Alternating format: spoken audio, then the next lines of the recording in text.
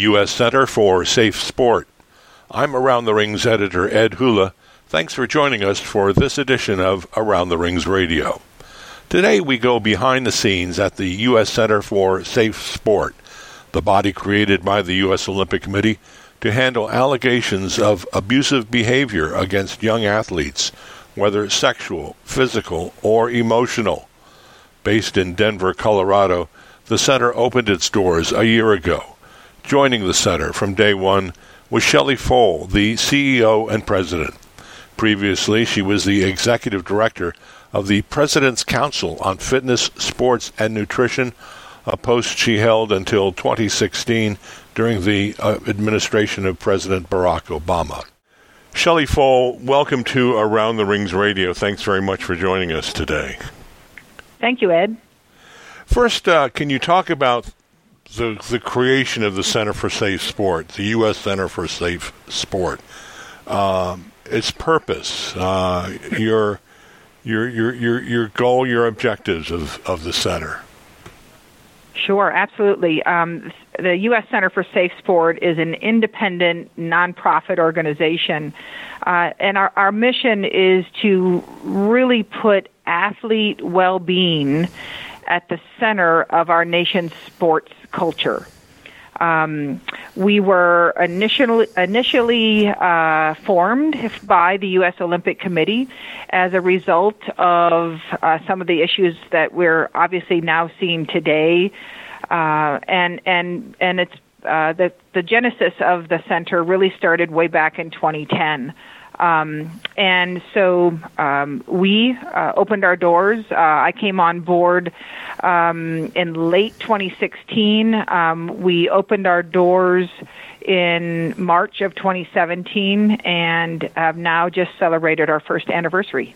Are you an investigative body, a resolution center? Do you have a number of different functions?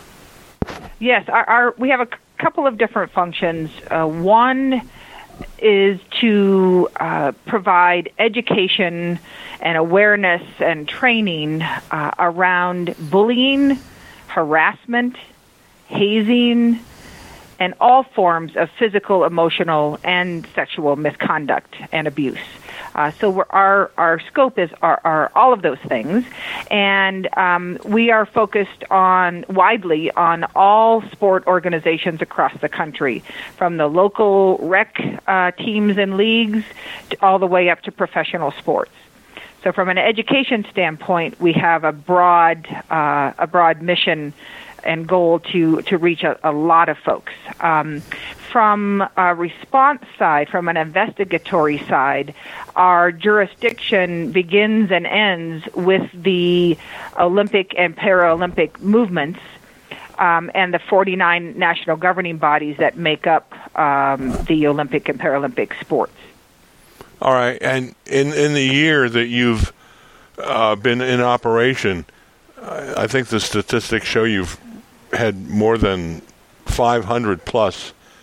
I don't know if we call them complaints, but filings before the center in a year. That seems like a lot.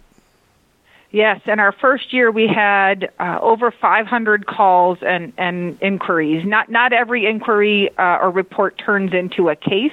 We may or may not have jurisdiction. As I just mentioned, our jurisdiction is specific to the Olympic and Paralympic movements. But if we get calls from others outside, of course, we're trying to get them where they need to go, trying to help them get to law enforcement if it certainly is within the realm of law enforcement and the like. And by the way, those 530-some calls were across 37 different sports. And have some of them resulted in proceedings, disciplinary actions? Have you come up? Yes. We've concluded over 250 cases. Of those reports that turned into cases, we've closed 257 of those and issued 113 sanctions to date. And including over 80 of those were actual lifetime bans or are deemed permanently ineligible. And again, that seems like a lot. Does it seem that way to you? Is there any way to measure whether it's having any effectiveness to have safe sport programs? Sure. I think, I don't think anyone quite knew exactly what the response would be in our first year. I can tell you that as of October, that the number of cases being reported certainly took an uptick. So if you think about the Me Too movement, you think about the Larry Nassar case, I think the good news is that people know we exist. They now know we exist, and that they feel comfortable and confident coming to us. And that's what we want. We want to be that independent, confidential, and safe place for individuals to come and share their story, and obviously know that it will be taken seriously, and that we will that in turn perform a fair process to get to the bottom of things. You are sanctioning individuals from participating in sport, banning them for life, for example. But this is different than any kind of legal prosecution that might arise out of this behavior. Not always. Correct, yeah. Is it not always a legal issue, and do some of these cases result in legal prosecutions? Yeah, absolutely. We work very closely with law enforcement. So, first of all, we're a mandatory reporter. So, if a report comes in that has a minor involved and triggers that mandatory reporting requirement, we are absolutely dedicated to that first and foremost. And whether it's an adult or a minor, if law enforcement is involved, we of course will work closely with them and in concert and conduct our investigation accordingly. And of course, to your point, Ed, what we're looking at is, did someone breach the Safe Sport Code of Conduct? Which that the whole code of conduct is on our website at safesport.org. And that's going to be much broader than the law. It is much broader than what we have in legal code. Now, what would happen to abuse allegations before there was a Center for Safe Sport? Before there was a center, these allegations would be handled by each of the individual national governing bodies. And, one of the reasons that we exist is to provide that an independent place where individuals can come to file a report. It also creates that continuity so that we can look at the scope of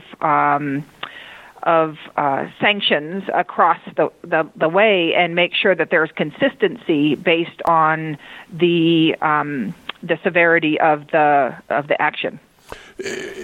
Would it be fair to say that maybe people didn't report abuses as often or feel they have the ability to report abuse allegations before there was the center created?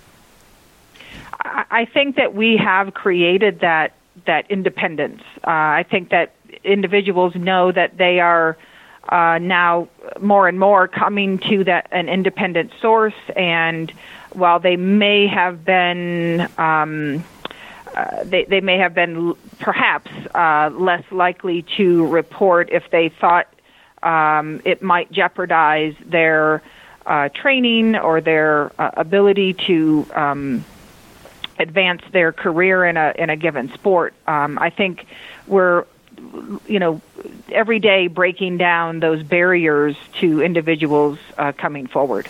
Everybody is paying attention to this in part lately because of the extraordinary case involving Larry Nassar, the former medical doctor for the USA Gymnastics team.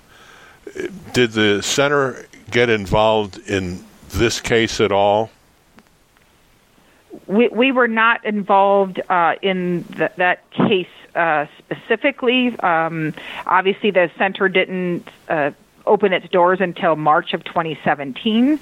But certainly the media and the brave and courageous women, girls and women that came forward as part of the case, really drives home the reason we need to exist.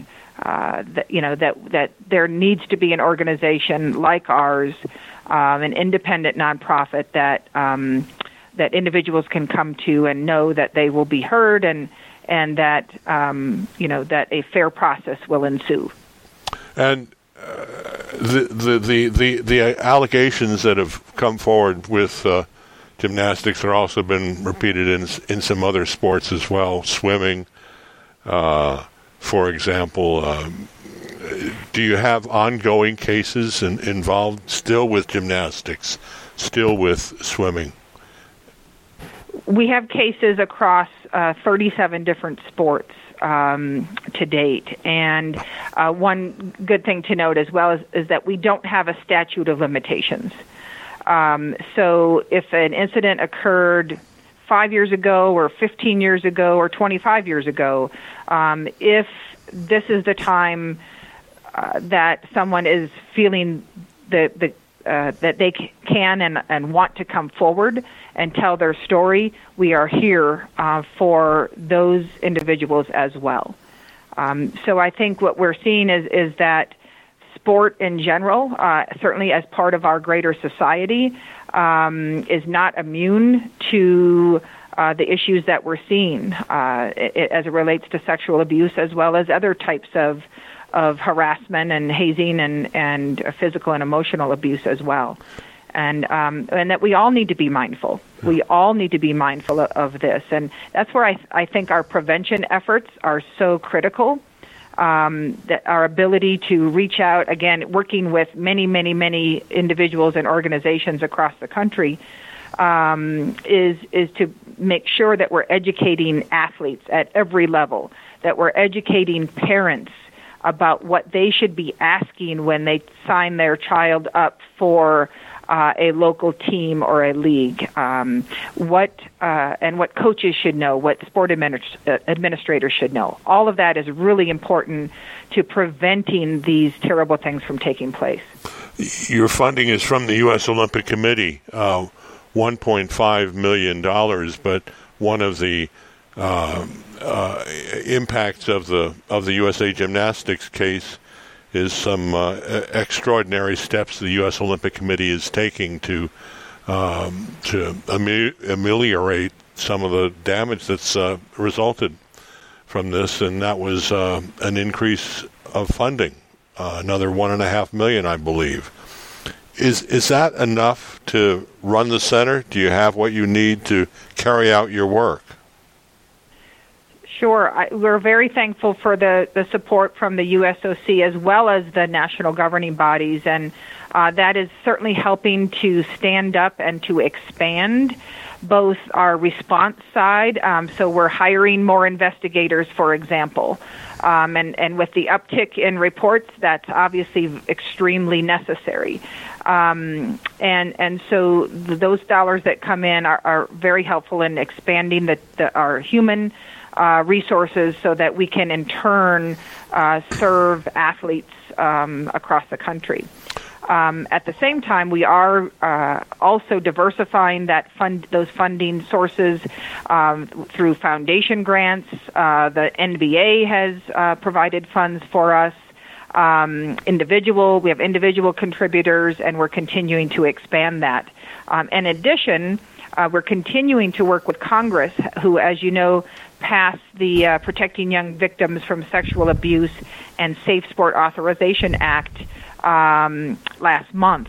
And unfortunately, funding was not included in that bill, but we're continuing to work with members of Congress who are working to get additional funds for the center so that we can, in turn, be able to deliver on the responsibilities as outlined in the bill.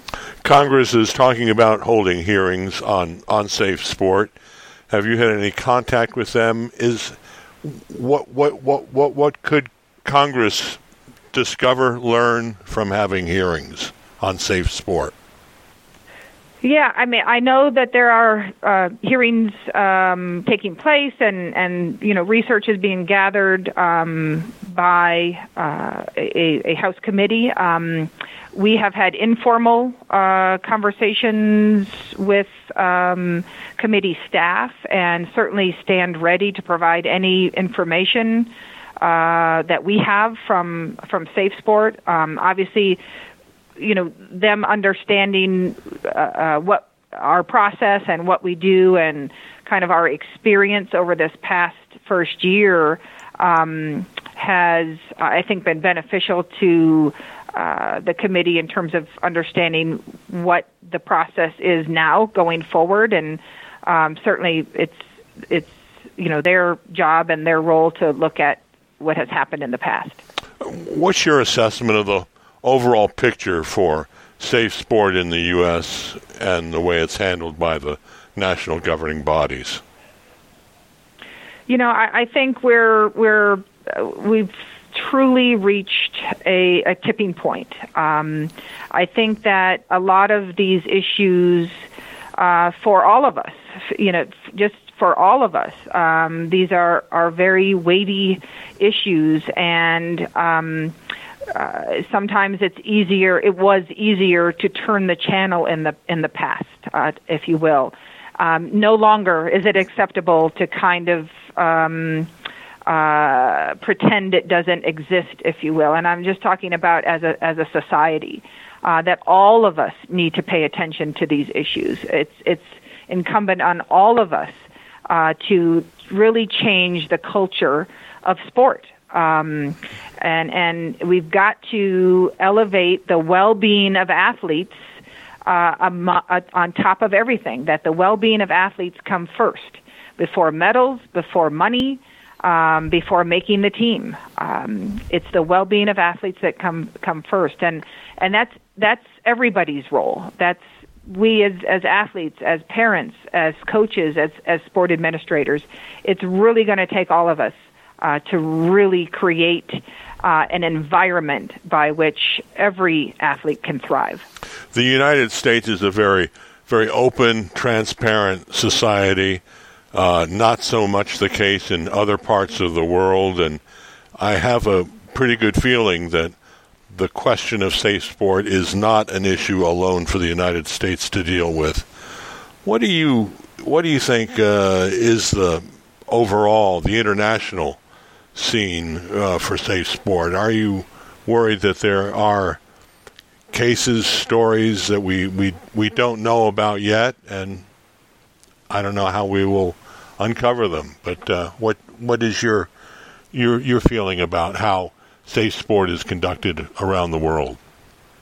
Yeah, I think we're still learning. We've certainly been talking with colleagues, and individuals from other countries have been contacting us, asking us about our policies, about our best practices, about our training, and the like. Certainly, the IOC has put out their Safeguarding Athletes from Harassment and Abuse in Sport document, which is a start. And I think the last two Olympic Games, there's been a more concerted effort during the actual games to make sure that there were both prevention efforts as well as a response process as well. I will tell you that the inaugural conference of Safe Sport International, so there's an organization now based out of the UK called Safe Sport International, and the first conference for that group, and hopefully there'll be representation from many, many countries, will take place in April in Madrid. Does any other country have a center such as the United States has? To our knowledge, not fully stood up and robust as we are and are working to be. But certainly there are many countries that are now taking notice and certainly understand the need to create an independent entity as we've done here in the U.S. You're created by the U.S. Olympic Committee, funded by the USOC, but yet Some critics say the USOC bears a heap of blame for the situation with USA Gymnastics and perhaps some other sports. Is there blame to cast here in this? I would just say that the issues that we've spoken about, the issues of abuse of athletes of all ages, is exactly why the center exists. And I'm extremely happy that we are stood up, that we are independent, and that our governance is strong. We have an independent 9-person board of directors. So I'm looking to the present and to the future. And having a U.S. Center for Safe Sport that is authorized by Congress, as we are, is, I think, an extremely strong position for the U.S. to be in. Shelley Foale, thank you very much for being with us. It's been great speaking with you. Thank you so much, Ed. I hope you can come back and visit with us again sometime. Absolutely, anytime. Shelley Foale is President and CEO of the U.S. Center for Safe Sport. Thanks for joining us today on Around the Rings Radio. I'm ATR Editor Ed Hula. See you next time.